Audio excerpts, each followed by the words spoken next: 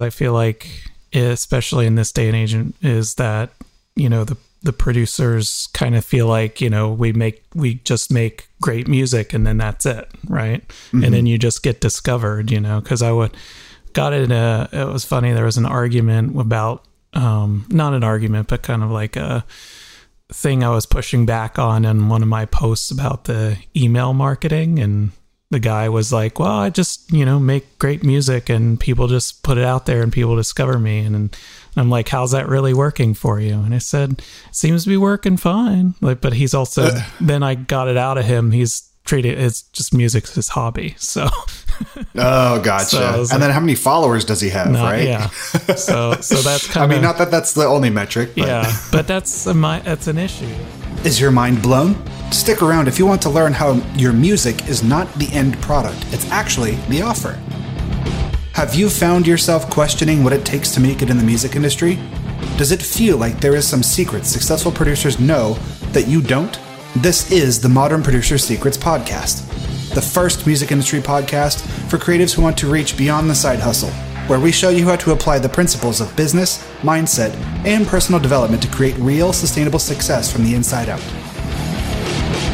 Welcome back, everybody. I have Adam back on the show with me today, and this is part 3 of the 4 Pillars mini-series. Say hi, Adam. Hi, how's it going? Oh my God, this is my favorite part. We actually get to discuss music today. Yay! Well, maybe not. Sort of. Sort of. We get to talk about music, right? It's always fun. Yeah. This is a music podcast, after all, right? Absolutely. Kind of. We're here talking about business, right?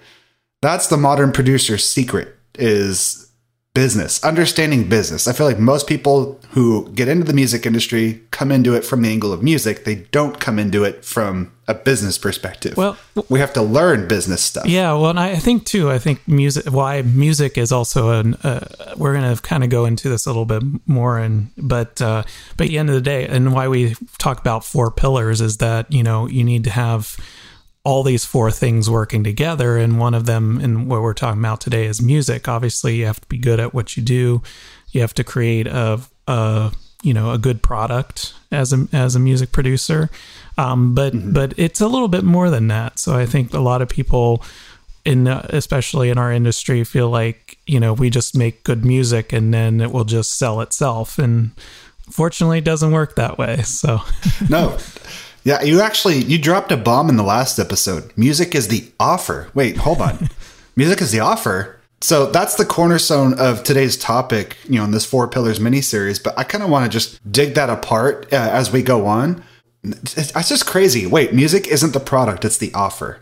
Can you kind of elaborate on that? Yeah, so when you think about what you do as a music producer, you create music, right? So, but that's not really something that differentiates you as a producer and stand out from the marketplace. Obviously, maybe, you're obviously, yes, your song is kind of like an original creation, and the way you're putting chords and melodies and harmonies together in music and the music and lyrics aspect and the performance, obviously that's kind of, if you're taking on the role of also the producer songwriter, for example, so that means that you're kind of approaching, wearing all the hats, so to speak. So if you are creating something new, obviously that's kind of the end product, but in order to kind of sell and monetize that product, you actually have to treat it, you have to position it as what's the actual offer? What is this? What's the vision behind this project that is going to bring something new? Just for the sake of writing a song. I think because the thing is that we're music, especially with streaming, music is a commodity at this point. So how do I differentiate my music from everything else that's out there? It's not the music alone isn't enough. So that's why I said, actually, your music kind of has to wrap in with an offer. I like to do this sort of like mental exercise. I try to think of my music catalog as my my resume, my business resume, right? Like if I'm going to go apply for a job, well, I want to make sure my resume hits on the point with every single thing that company is looking for. And well, in the music business world, as a producer, you have to make your offer, your music catalog has to align with the people you're trying to attract. And if you're trying to make commercial jingles to sell to Coca-Cola, well, your body of work had better speak to the fact that, hey, I do commercial jingles that sound like it would totally fit with a Coca-Cola branded commercial. So those are the type of things that people will start to look for. And we can dive into the weeds on what types of producers are out there, because obviously the music industry is very wide and vast. There are going to be points where you're going to have to like, hey, maybe this section of this podcast will only appeal to a specific set of people, but we're trying to give you overarching things that will help you build your own vision for what type of career path you want to take. That's what we're going to talk about here. I kind of wanted to tee that off because, you know, when we talk about this from your goal as a music producer of any sort, whether it's, you know, I want to be a media composer for, you know, library music, or I want to be a vocal producer that does, you know, vocal coaching for all of your artists in whatever genre you're serving. Your goal is to be prolific, which means you have to constantly put out content. And your business is to create the music, is to create the content. The music itself is just a product. It has a shelf life, which means like it's only valuable for so long. If you think that, you know, hey, I'm going to make one song and that song's going to be my legacy, those days are gone. That's where I kind of wanted to lead up to. And I kind of want to discuss this rat race for a minute. Adam, how do you feel about that? Yeah, it's something else. It's crazy. I think we're kind of all wanting to, you know, have that hit or be the Billboard charting producer, the multi-platinum selling producer. But I think a lot of us kind of just, you know, the aspirational goal. And then I think we kind of, at some point we accept that it's not going to happen overnight, if at all. So either I think there's kind of like two separate paths that producers tend to go. As one is kind of, if they're not going to be able to achieve the Grammy or the, you know, the multi-platinum selling status, then the alternative is then, okay, then just kind of accept that music is going to be just your hobby. Or the alternative is kind of the way that I approached my music business, is that, you know, I don't need to have these things. Like, I don't need to be a multi-platinum selling producer. I don't need to have a Billboard hit. I don't need to have a Grammy in order to make money from my music.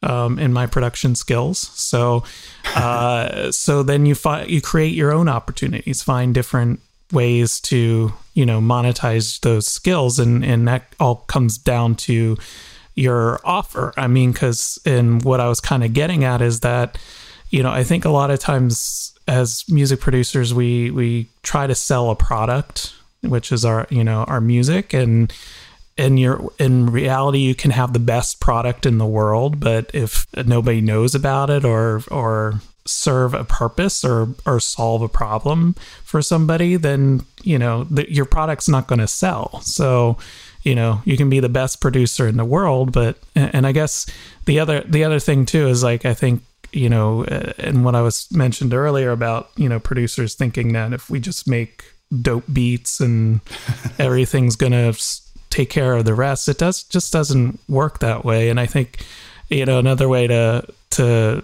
look at it is, if a tree, you know, falls in the forest, does it make a sound? And I guess in our context is that if a producer is in his studio and he makes a beat, and nobody's around to hear it, did he really make a beat? Yeah. So I mean, yeah, I think this comes back to like the mindset episode, because, you know, we're facing this societal belief, meaning like it's just being passed on through society, that the public perception is that in order to make it, you first have to make a hit and then suddenly you have a legacy. But that's not the case. Mm-hmm. You know, we'll compare it. Now, problem number one is society keeps basing its model of the music industry on the past, because we only have the past to look onto to build the model from, right? So people who aren't aware of how the music industry is actually working today, we just think like, oh, look at AC/DC, look at Michael Jackson. Like, there aren't these big powerhouse names being replaced by newer generations of international superstar icons. That era is passing.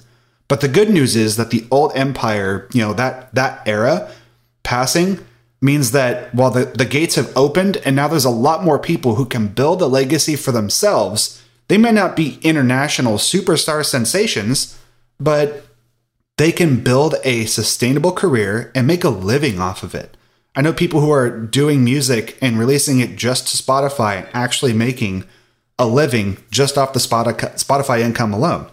Like enough to actually be at it full time, which is, maybe that's your goal. If your aspiration is to just be at that level, that's totally fine. There's no shame in like, hey, I just want to make enough to make a living at my music and go at that route.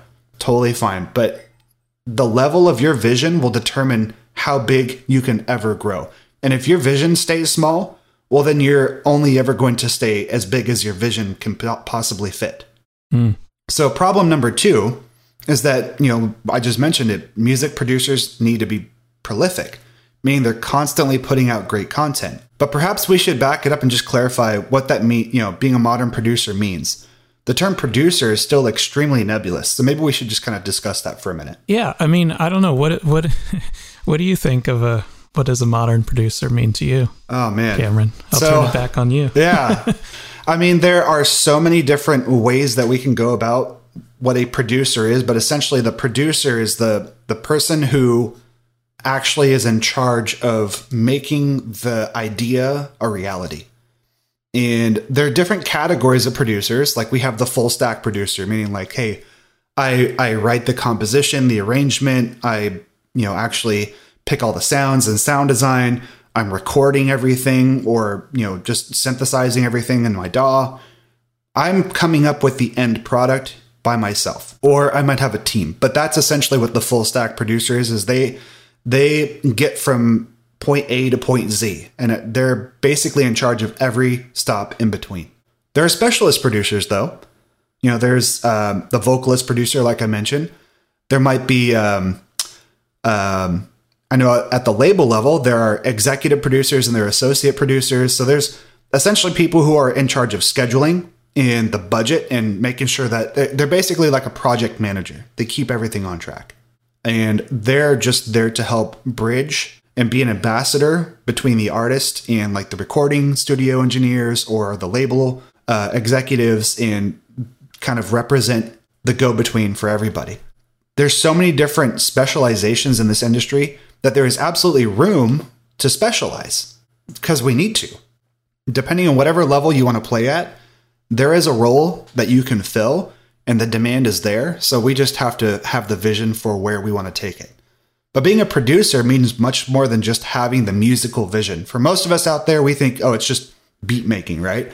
Or, let me write my lyrics and rap and I'll put it over this beat and we'll be good to go. It's also about having a mind for the business flow and the budgeting. So a great producer, like I said, is also a project manager.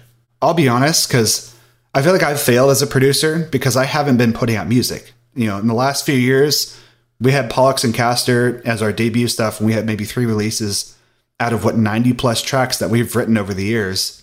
And that was all we put out because we both moved away and we kind of went on hiatus. I've been doing stuff for other artists, but it hasn't been as much as, my own voice in the brand of Pollux and Castor. So it kind of gives me a little bit of imposter syndrome to try to talk about this podcast, this episode. But I'd rather just be honest with you guys and share where my journey is because those are the lessons I've had to learn. I specialize more in mastering and coaching. I've been able to find my voice in these avenues and help other artists find their path.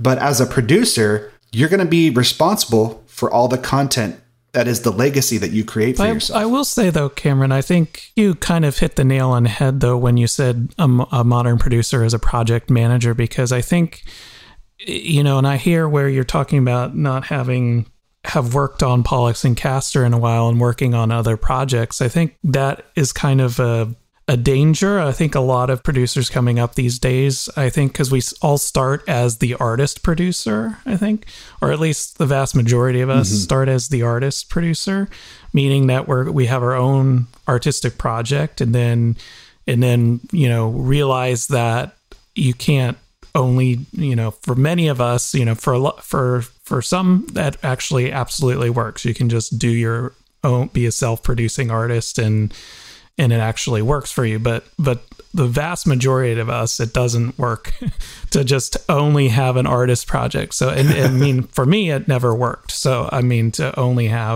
be a composer, then only doing my own artist project, and then realizing, well, I'm actually, have to become a modern producer and produce for other artists as well. So I think the definition of a modern producer really is that project manager. It doesn't matter if you're working on your own artist project, your own, or projects for others, or doing something that's kind of, like you're organizing a project, for putting people together, like maybe you're outsourcing the engineer, or, you're hiring a mastering engineer, like with my label, I hired you, Cameron, as the mastering engineer. So, cause I didn't want to do it anymore. So I mean, but that doesn't mean I'm still not a producer, you know what I mean? So I think people kind of define, themselves, well, what a very narrowly what a producer actually is. And that's why I said, I think it's kind of like, you have the full stack producer, and then you have the specialized producer, and then you have the modern producer, which is kind of an hybridization of the two.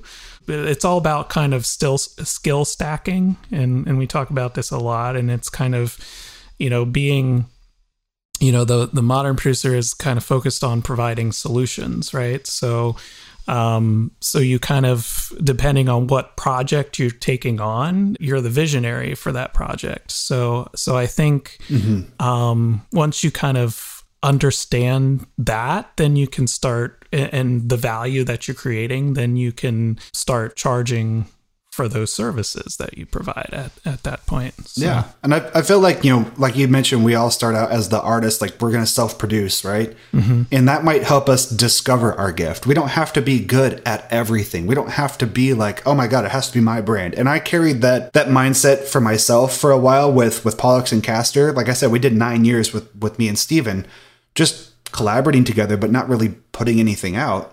But that really helped me discover my own gifts, my own passions, and what I was really good at was engineering. So I can bring those value to, like that value as a mastering engineer, I can bring to other artists and say, hey, I produce myself, and here's my body of work that shows I'm capable of this, and let me master for you. And that's how I'm able to attract the clients that I bring in, is because people love the sound that I'm able to do for Pollux and Castor, or now these other clients that I've done mastering for. And maybe your gift is mixing. Maybe your gift is sound design. It doesn't have to be, I have to be able to produce entire songs. Your primary gift might be like, I can't remember the guy's name, Richard Devine. So he is a well-known sound designer and preset maker. A lot of the plugins, like the famous synths out there, have had either factory, presets made by Richard Devine. He's been hired by like Microsoft and Apple to make sounds, specifically branded sounds for their like operating systems and things like that. They use them wherever. It's part of their company ecosystem. But he gets hired by top companies like that. I'll take Andrew Huang, for example. He's a great content creator out there on YouTube. And he put out a recent YouTube vlog, and it says, it's called Don't Do This If You Want a Successful Music Career. But he's basically poking fun at himself, because the way he described his success was that he realized he had to get clear on his message. And that was last episode, we talked about messaging. And his message was his brand, all of the content that he puts out. And once he dialed in the message, that's, that he's the weird guy that makes weird music. He wanted to like eschew labels and genres. He didn't want to be pigeonholed for any one thing. And so he just started putting out video content of how he made, his documenting his process. He didn't stick to one genre. He wanted to just be, make weird music.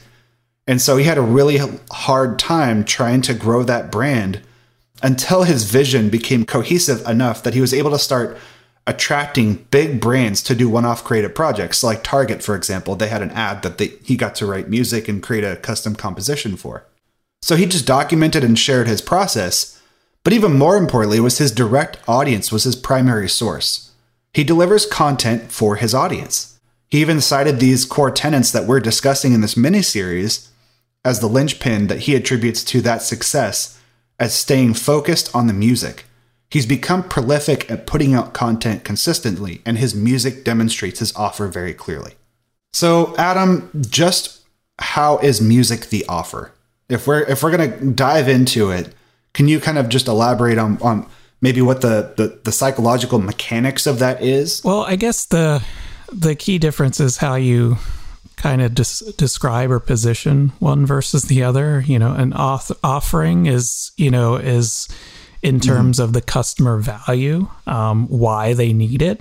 Whereas, the product is just describes what it does. I guess another way to look at it is how you take what you do to market, and that's kind of what businesses do. Yes, they made a pen or something like that, right? So how do you, what does it, when you describe at the end of the day, the product just, the pencil you just, or pen, you just write something with it, right? But the feel, the grip, is it a felt tip or ink pen? Yeah, those kind of differentiating factors and what it kind of, what is the kind of the end result. It's kind of is how you sell that product or service. You're creating an experience. Yeah, exactly. So it's a little bit more about that in terms of your music, and the way I think the way that helps me kind of contextualize it is that as a producer, I have have these different things that I do, whether it's making sample packs, whether it's writing custom beats, doing full songs, whether it's vocal production, these kind of things. They're kind of on this, there's this concept called the value ladder in business. And that's kind of your setting up your products as different offers. So along the continuum of the value ladder, and why they call it a value ladder is as the value increases, so does the price, right? So you can start with these smaller, products and services like a sample pack or beat licensing, 5 beats that aren't custom, and then you kind of leading the customer up this value ladder, like the stack to the bigger project, which is going to pay you more, which is the fully produced song, right? So like custom one-off just for that client. Exactly. Yeah. So that's kind of, I feel like, what's missing when a producer, because I think you kind of have to actually sit down and map that out, kind of what is the customer journey for you, as a producer, why, what's kind of leading them up that value ladder, so to speak. Yeah. And I feel like that the value ladder is it's kind of helping you separate the clients that are ready to buy now from the clients that might be ready to buy exactly. later. So you have the turtle and the hare approach. And I've heard this talked about on several other business podcasts where you have this coattail effect. You have people who are ready to buy right now. The message hit them at the right time, the right place, and it's the right thing you're selling to them. They're in alignment completely. So you're just like, okay, how do I buy? Buy. Let's buy now. I'm ready to go. I know exactly what I want. And you're the one that is offering it and providing it. The people who are on the fence might be ready to buy from you later. They're just not ready to buy now. You can keep yourself top of mind by offering other smaller offers or cross sells, or you can upsell them later by offering these secondary products, and they're called ancillary revenue models. So that's the primary revenue model is your big ticket item. That's your big drive or pusher. That's the one that's generating most of your revenue. And then the ancillary revenue models, so like the arm of the business would be, maybe I make sample packs or sound design presets on the side and I sell those ad hoc. Like it's just on my website, it's passive income. I can market those a little bit and they keep me top of mind for when people are ready to reach out to me and do custom sound design projects. Yeah, you bring up a good point, because I feel like this is definitely where most people start to get tripped up, is they don't have the vision for all that. But even before we get there, when we talk about what the offer is, I kind of want to just dissect that a little bit more. And I think about, we mentioned experience. And because music can be experienced in so many different contexts or so many different ways, let's just kind of identify a couple of different ones. Let's say you want to be a media composer or a film composer. And so the context in which we experience something that moves us, like when I heard Hans Zimmer's music for the first time, I forget what film it was, but obviously he is a very prolific film composer. He is known in the industry by so many because he just makes this very beautiful, moving music. It creates an experience. It creates an emotional reaction that people obviously love. They connect with it and it resonates with them. And so that becomes Hans' brand. He makes very cinematic, epic music that appeals to a very wide range of, films. And so film producers will then go look him up, and he's able to command a price because he's positioned himself so well. However we experience it, when we're talking about actually experiencing the music, maybe you're on SoundCloud, maybe you're on Spotify, and you come across this artist and you just happen to resonate with the song that you're listening to. Well, guess what? You hit follow. That's the very first step. You're now a passive follower of this artist or this brand. The next step up from that is starting to look at more about what they do. So you're just following them along the journey until you find something where you turn them you turn them from an audience member, like a passive listener, to an actual fan or somebody who really loves what you do. And that's where you start to get more in alignment with. And so let's look at The Voice, for example. The clearer your offer is, the more focused your audience will be in alignment with who you want to attract. Meaning your offer, the music itself, as they experience it, the clearer it is that you do what you do really well, the clearer it will be who your audience is attracting. So when we look at The Voice, the show, they have arguably the world's top vocalists coming onto the show and often representing completely different genres. So like season 21 had Ariana Grande debut as a coach on the show. And then she had to go up against like John Legend, Kelly Clarkson, Blake Shelton. Each one of them is well known for a certain style of music or musical flavor with very little overlap. Like they don't really tread on each other's styles of music. They're not really known in those genres. I felt like John Legend was kind of a mixed bag in terms of like who he was trying to pick, who he was going after, and what artistic styles he was willing to coach because he's so pigeonholed for what he's most known for. And he was picking people kind of outside of his wheelhouse. Ariana, on the other hand, she stuck to her core offer. She does vocal harmonies in pop. Yes, she can coach a range of people, but she knew herself and she knew her strengths. So I feel like she made very conscious decisions about who she went after to coach on the show. If you, listening to this podcast right now, you recognize those names, I'm almost certain you know what brand Ariana is representing. That's how clear her offer is, and her music demonstrates it very clearly. So we would be remiss if we didn't discuss at least a little about the music itself. Right, Adam? Absolutely. I mean, we got to have quality in there somewhere. Right. Yes, your product has to sound good, but good is a funny term here. New will always replace what's good, but it can take years to happen if you're too far ahead of the trend. And we kind of get caught in the weeds. Popularizing a new genre is not the same thing as starting a new genre. And I think a lot of people tend to assume that you have to just be the first at something to become known for it. Take dubstep, for example. It wasn't until, I can't remember his actual name. But when they were popularizing dub, dub was kind of like this reggae thing that had been happening overseas for a while. But what brought it to the US and really kind of exploded it, now I can't even think of his artist name. I know you know who I'm talking about. Skrillex. Oh, yeah. Skrillex. Him. Sunny something. Yeah. I was trying to remember his real name. But, he basically heard what dub was doing and tried to mimic that and put his own spin on it. So he wasn't the first, but he definitely was the one to popularize it in a certain sense. He brought it to the masses. I don't know if that's just because dub was kind of making its way over to the States and it just wasn't, it was too far ahead of its time or the people weren't ready for it. But as it became a little bit more mainstream, like people started hearing it more, all of a sudden Skrillex came out with stuff and then it just took off. Whether you're an artist or a producer, if you're trying to be on the very cusp of things, I feel like you definitely want to start paying attention to what's already trending in the industry. You don't have to be reinventing the wheel all the time. You just want to kind of pay attention to what's trending. And that's when we're talking about music quality and we're treading that line between what's good and what's new. You don't have to tweak everything. I'll equate it to I was watching a composer training on arrangement and composition, and he likened it to this illustration of, let's say you're walking your best friend down a hallway and they're blindfolded.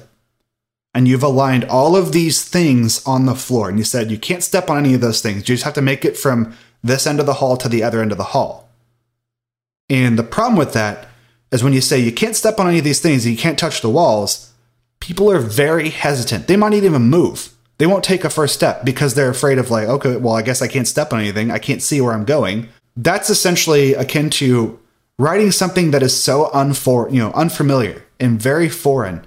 It's so new. Everything is different. The arrangement doesn't do anything that people anticipate. Switch the scenario. All we're going to do is say, take my hand and I will guide you.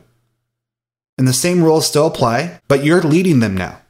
You've got their hand in your hand. And as you're walking, they're going to take steps a lot less resistance than if they're trying to do it on their own.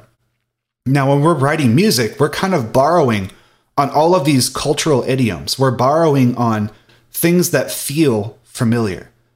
So you have to be right at that cusp. You can leverage this sort of like, hey, we're in between what's new and what's familiar. You just have to be familiar enough to show them something new and sprinkle a little bit of that newness, something that's different in there.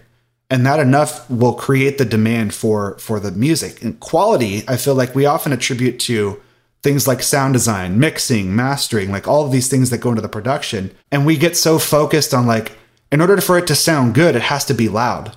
I don't think that's the case. What do you think, Adam? Well, I mean, I guess I maybe want to back up a little bit with what you were saying with bringing up Skrillex is that, yes, I guess in many sense he's an innovator, but also too, I feel like the reason why the part of his success had to do is actually knowing his audience, because they were actually looking for that, for something like to fit, and he figured out what that was, and he was able to bring that to the audience, and I think it kind of makes sense that he was in a metal band, right? Because I think metal,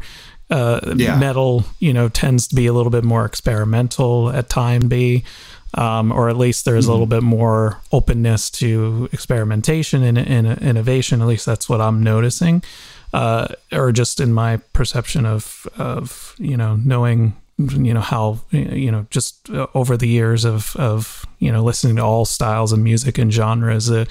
Really the innovation kind of happens. I think people are a lot of producers fall into a trap too of like, oh, I have to be innovative and have to bring something new to the table. But I think the innovation happens when you provide a solution to a problem that exists, right? Because I think that's where rather than looking like, well, how can I make something new? How can I do this tweak in this sound to something that's going to blow everybody's freaking minds because it sounds like something they never heard.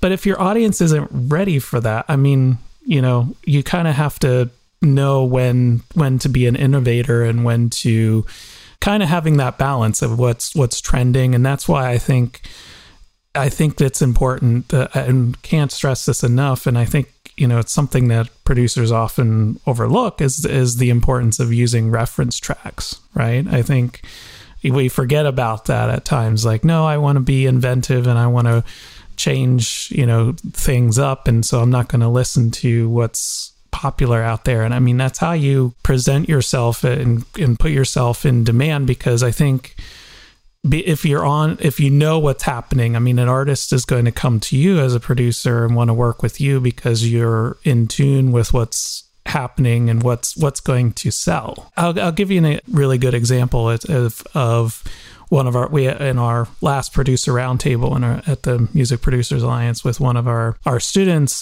Tyler, who's a mixing engineer, and he actually works his studio. He's the mix engineer, and then he has a partner that's the producer and the beat maker. So they're kind of working together, a duo, which is pretty cool.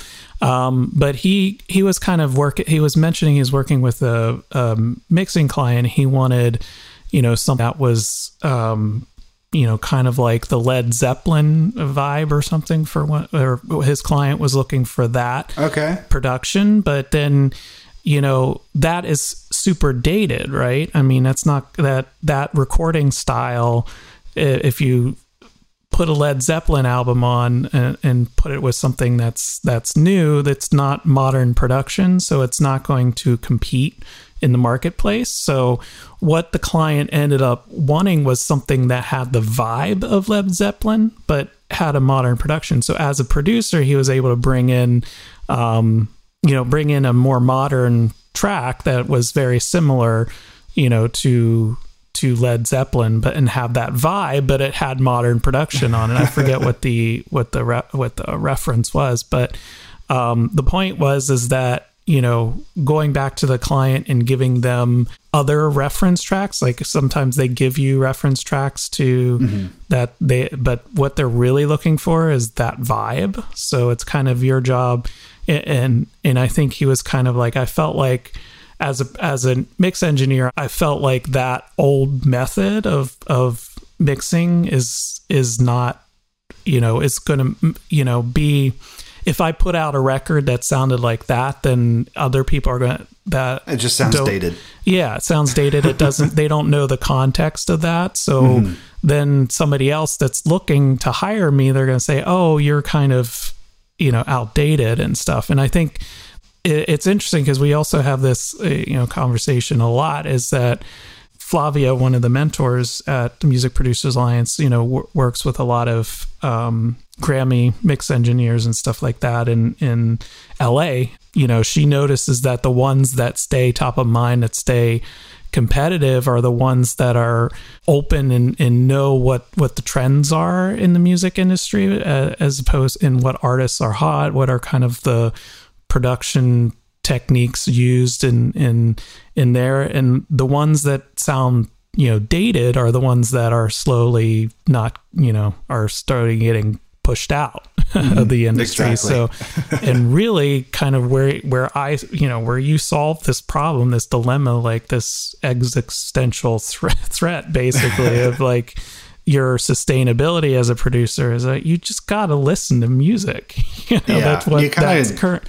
You got to keep on the tip. Yeah, definitely. Yeah. And I think that's the challenge at any level of business. Like, we can compare ourselves to like, CLA or, all these legendary names, but even at their level, like, yeah, they've been around the industry forever and they're a top brand, but they still have challenges on the day to day. They still face the same things. Like, am I going to be irrelevant with this project? Or, maybe it's not as successful of a hit as, his other projects. Well, that happens. Like, not every project is going to be a major hit. That's not how you stay top of mind. You can still have relevance without being number one every single time. You're not going to be a chart topping producer with every single song you put out. But the overall brand, as long as you stay on point and consistent, this is how CLA has been able to, build his legacy. Is he's known in the rock world very well, and he stays on point with. And where the thing that I was trying to point out earlier was that, yeah, it might be super easy if you're producing in a vacuum and you start, getting bored of like, well, I'm producing the exact same arrangement every single time. Let me start flipping it up.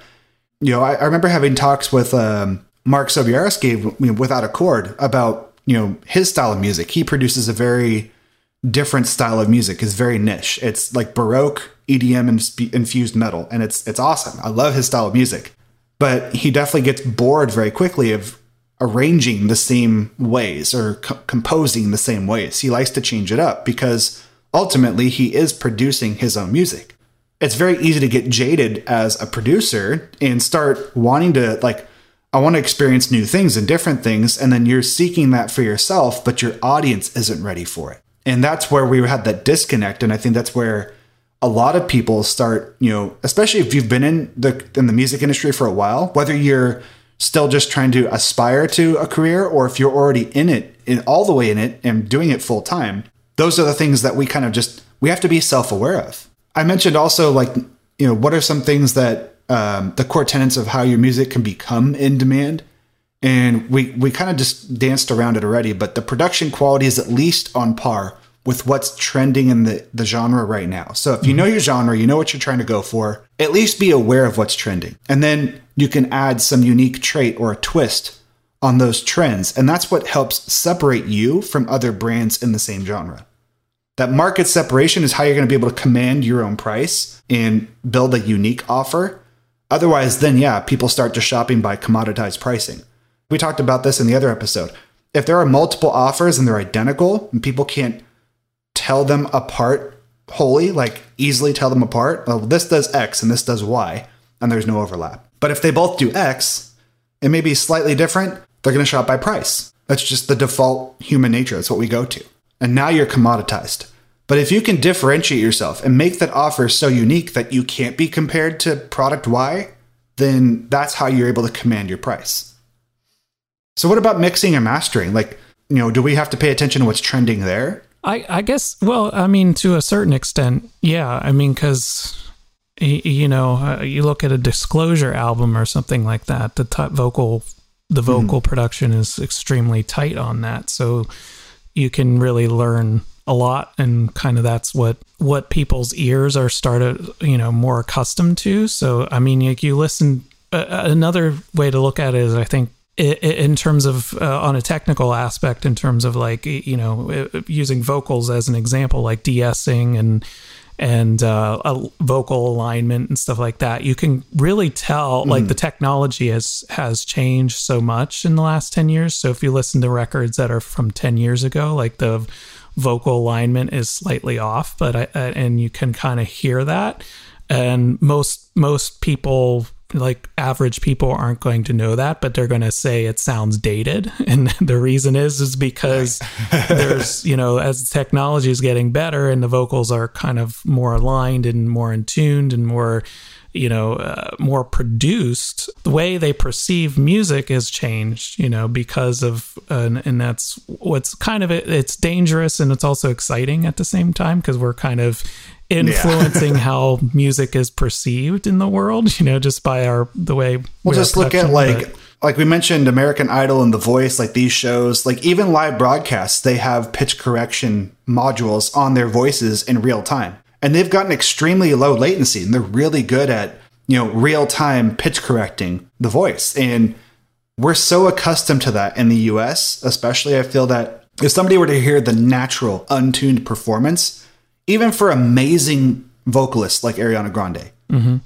she probably has an incredibly, centered pitch. She's amazing vocal control, but she's not a perfect 100% of the time. But when you listen back to those broadcasts, even for live concerts, they have pitch correction in their mixing. That's just how it is nowadays, especially for Western culture.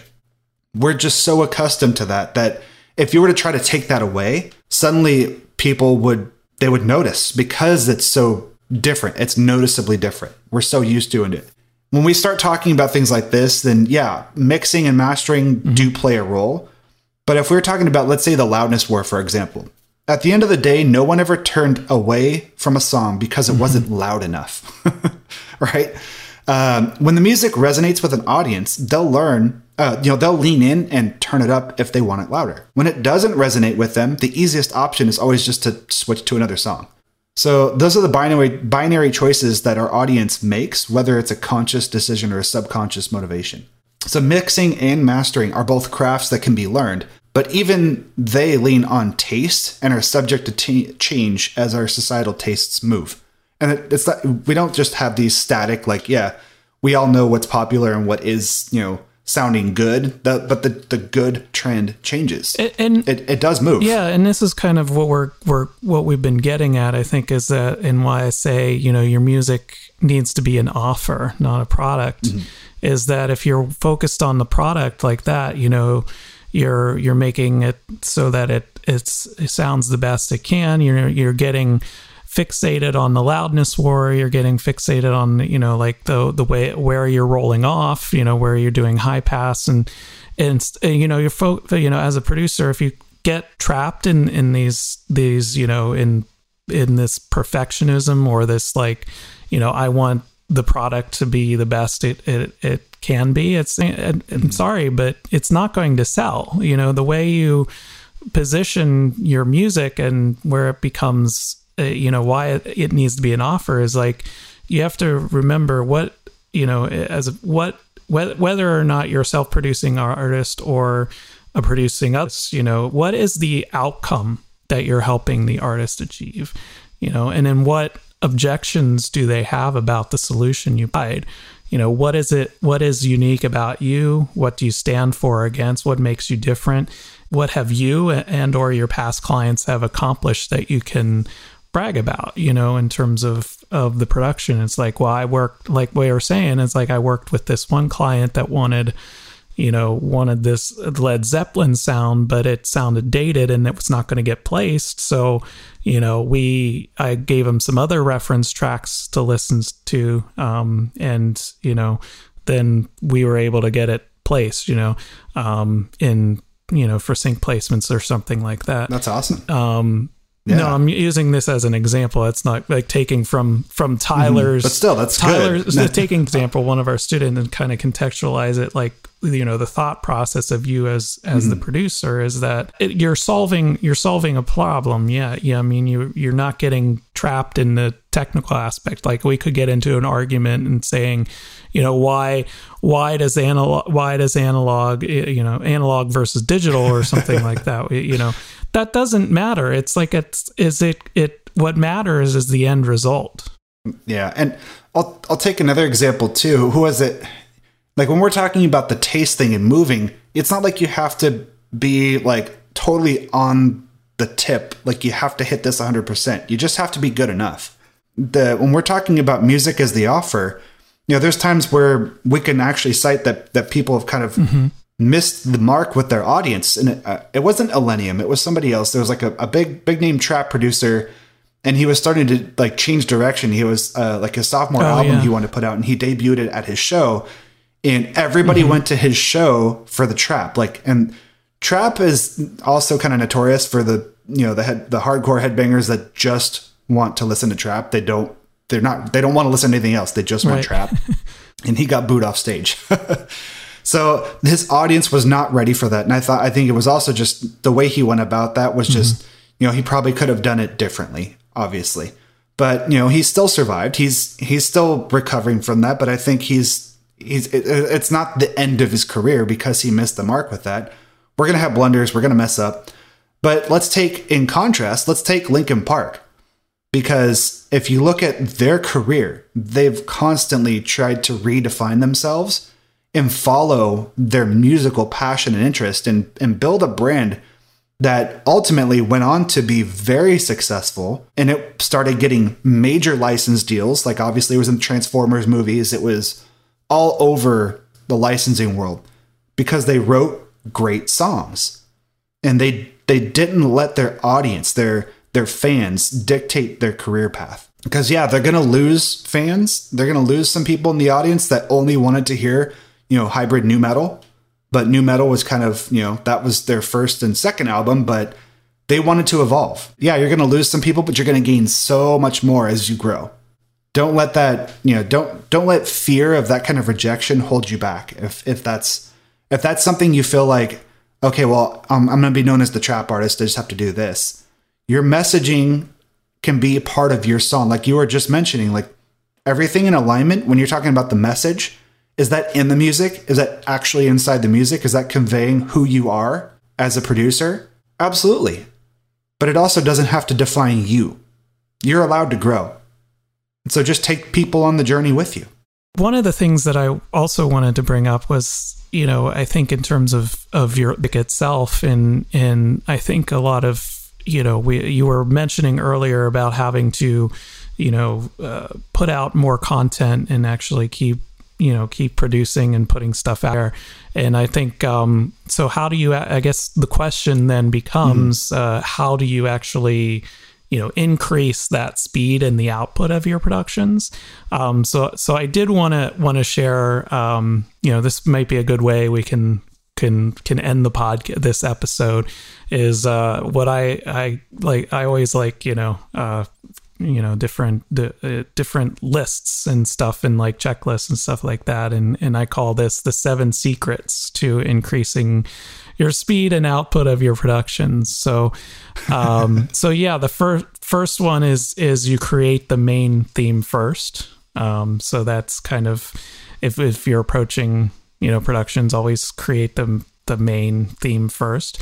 And then the second secret is create a bunch of ideas, and then pick the best ones. And then the third is set limitations. This is where time boxing and setting limits on time can be super effective in terms of finishing and putting stuff out there. Is set deadlines for yourself, and and so that's definitely important.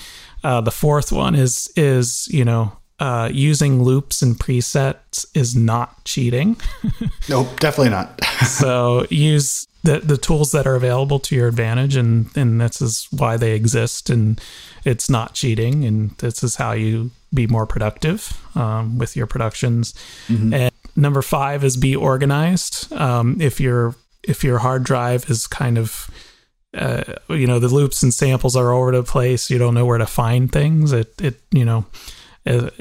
Time. If you spend more time searching for stuff than actually doing it, that's definitely going to take you out of the creative zone. Exactly. So the more you're organized, the more you can stay in the flow state. And then number 6 is you don't need to master every skill.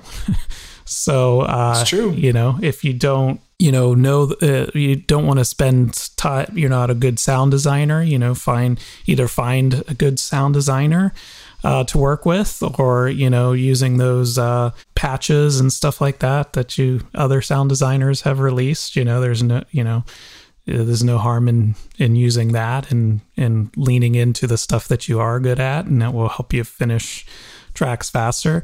And then finally, number 7 is find a supportive community of like-minded producers, and that's kind of why we exist at the Music Producers Alliance. Is this is a community to help music producers get not only better at the craft, but build a profitable business from that craft. So no man is an island. You don't have to go at it alone, and you shouldn't go at it alone, especially in this day and age.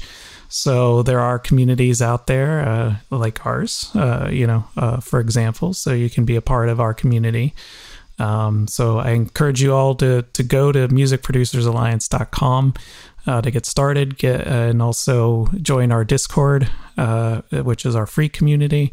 We do also have the mentoring program where we go into more depth and help you implement these 4 pillars of success as a modern producer. That mentorship program is kind of like a more structured approach. Like you actually get a set number of coaching sessions and are a part of the producer roundtables to like accelerate your feedback cycle, which is awesome. So those are the things to kind of look for, because that's how the community really supports each other. That mastermind group is awesome. If you want to find us on Discord, that's probably the easiest way in. And we'll have all the show notes below. And definitely go to musicproducersalliance.com and you'll be able to find all that info. Well, awesome. Thank you so much, Adam. Yeah, thank you. Appreciate you. This series has been incredible. I learned a ton. Well, we have one more pillar. So. And yeah, I don't know. For me, it does feel like there are some crossover points, because obviously we did touch on mindset, and you can see how all of these start to like overlap, because you really need to have your mindset on point when you're thinking about certain things in your messaging, in your music itself. When they're all in alignment, that's when things really start to click. And I know there are several of our students in the platform who can attest to this, But even in the industry at large, if we look at some of the people that we idolize at the top of the industry, they mimic this model. Like, they're just examples that this truly works. Yeah, if you're ready and you're like, hey, how do I get started? You can definitely, Adam, where do they go to start book a session with you? Yeah, so if you're interested in getting help with building your own profitable producer business, then just go to musicproducersalliance.com/apply and book a call with me, and we'll help you get clear on what's holding you back and some of the ways that you can step in your zone of genius as a producer and start creating the life and income in music that you've been looking for. And if it makes sense for us to work together, we'll definitely show you how that works and how our mentoring program works. But either way, the goal of this podcast and the goal of Music Producers Alliance is to help producers point them in the right direction, regardless of whether or not, they decide to work with us. Because, as I always say, a rising tide lifts all boats. So. Yep. And I think I also coined the other one for the Music Producers Alliance is better together. Yes. So, yeah. Better together. Well, awesome. Thanks so much, Adam. You too. Wow. Congratulations for sticking around to the end of this episode. That was a lot to chew on. Perhaps some of you are still a bit lost in this episode as we covered a lot of ground. This is a bit more challenging to discuss because there's just so much breadth and depth to cover about being a modern producer and how the music is the offer. To recap, your offer will be unique to whom you're trying to serve. Your message as a brand can and should be built into the music itself. And when all of these pillars are in alignment with each other, your offering will start to attract your true crowd, those who resonate with what you stand for. Of course, it goes without saying that you have to craft something that's at least on par with what's already considered, quote-unquote, in good taste by the target genre's market. But that doesn't mean you have to be a copycat. When you can find that core meaning behind your offer and build that into the music you create, you can still lean on reference tracks for what's hot right now to use that as scaffolding, the foundational structure for your new ideas so that they still feel familiar to your audience. They just have to feel familiar enough to invite them along that journey with you. We can't believe it's already been 2 years of the Music Producers Alliance and a year of the podcast. I really want the podcast to continue growing, but we need your help to do that. Your input matters to us so that we understand you better and can provide you with the resources you need to grow as a music producer. That's why I'm running a giveaway, and because I would love to hear more of your music, of course. Email podcast@modernproducersecrets.com with the subject line Episode 10 Contest and leave a review of the podcast. You'll be entered into a Mastering Project giveaway. So be honest, share your likes, what we could do better, and what you'd like us to cover more of. We want to hear from you. The giveaway winner will be announced on episode 30. The cutoff date to enter is episode 29. So when episode 29 drops, any late entries will not be considered. We will reply to the winner via email, and the winner has 48 hours to respond. A new winner will be drawn from the remaining entries if you miss your window. I just want to help someone improve their production, so I'm open to any project, whether a single, an EP, or a full-length album. There are some particular limitations. There is no voucher to redeem at a later date, so you can't book this 6+ months out, but I am willing to be reasonably flexible and work with the winner. Finally, this podcast is brought to you by the Music Producers Alliance, an online community and professional development platform that provides learning resources, networking opportunities, and mentoring to music creators at all skill levels. Find our mastermind group on Discord. Visit musicproducersalliance.com or find the link in the show notes to get started.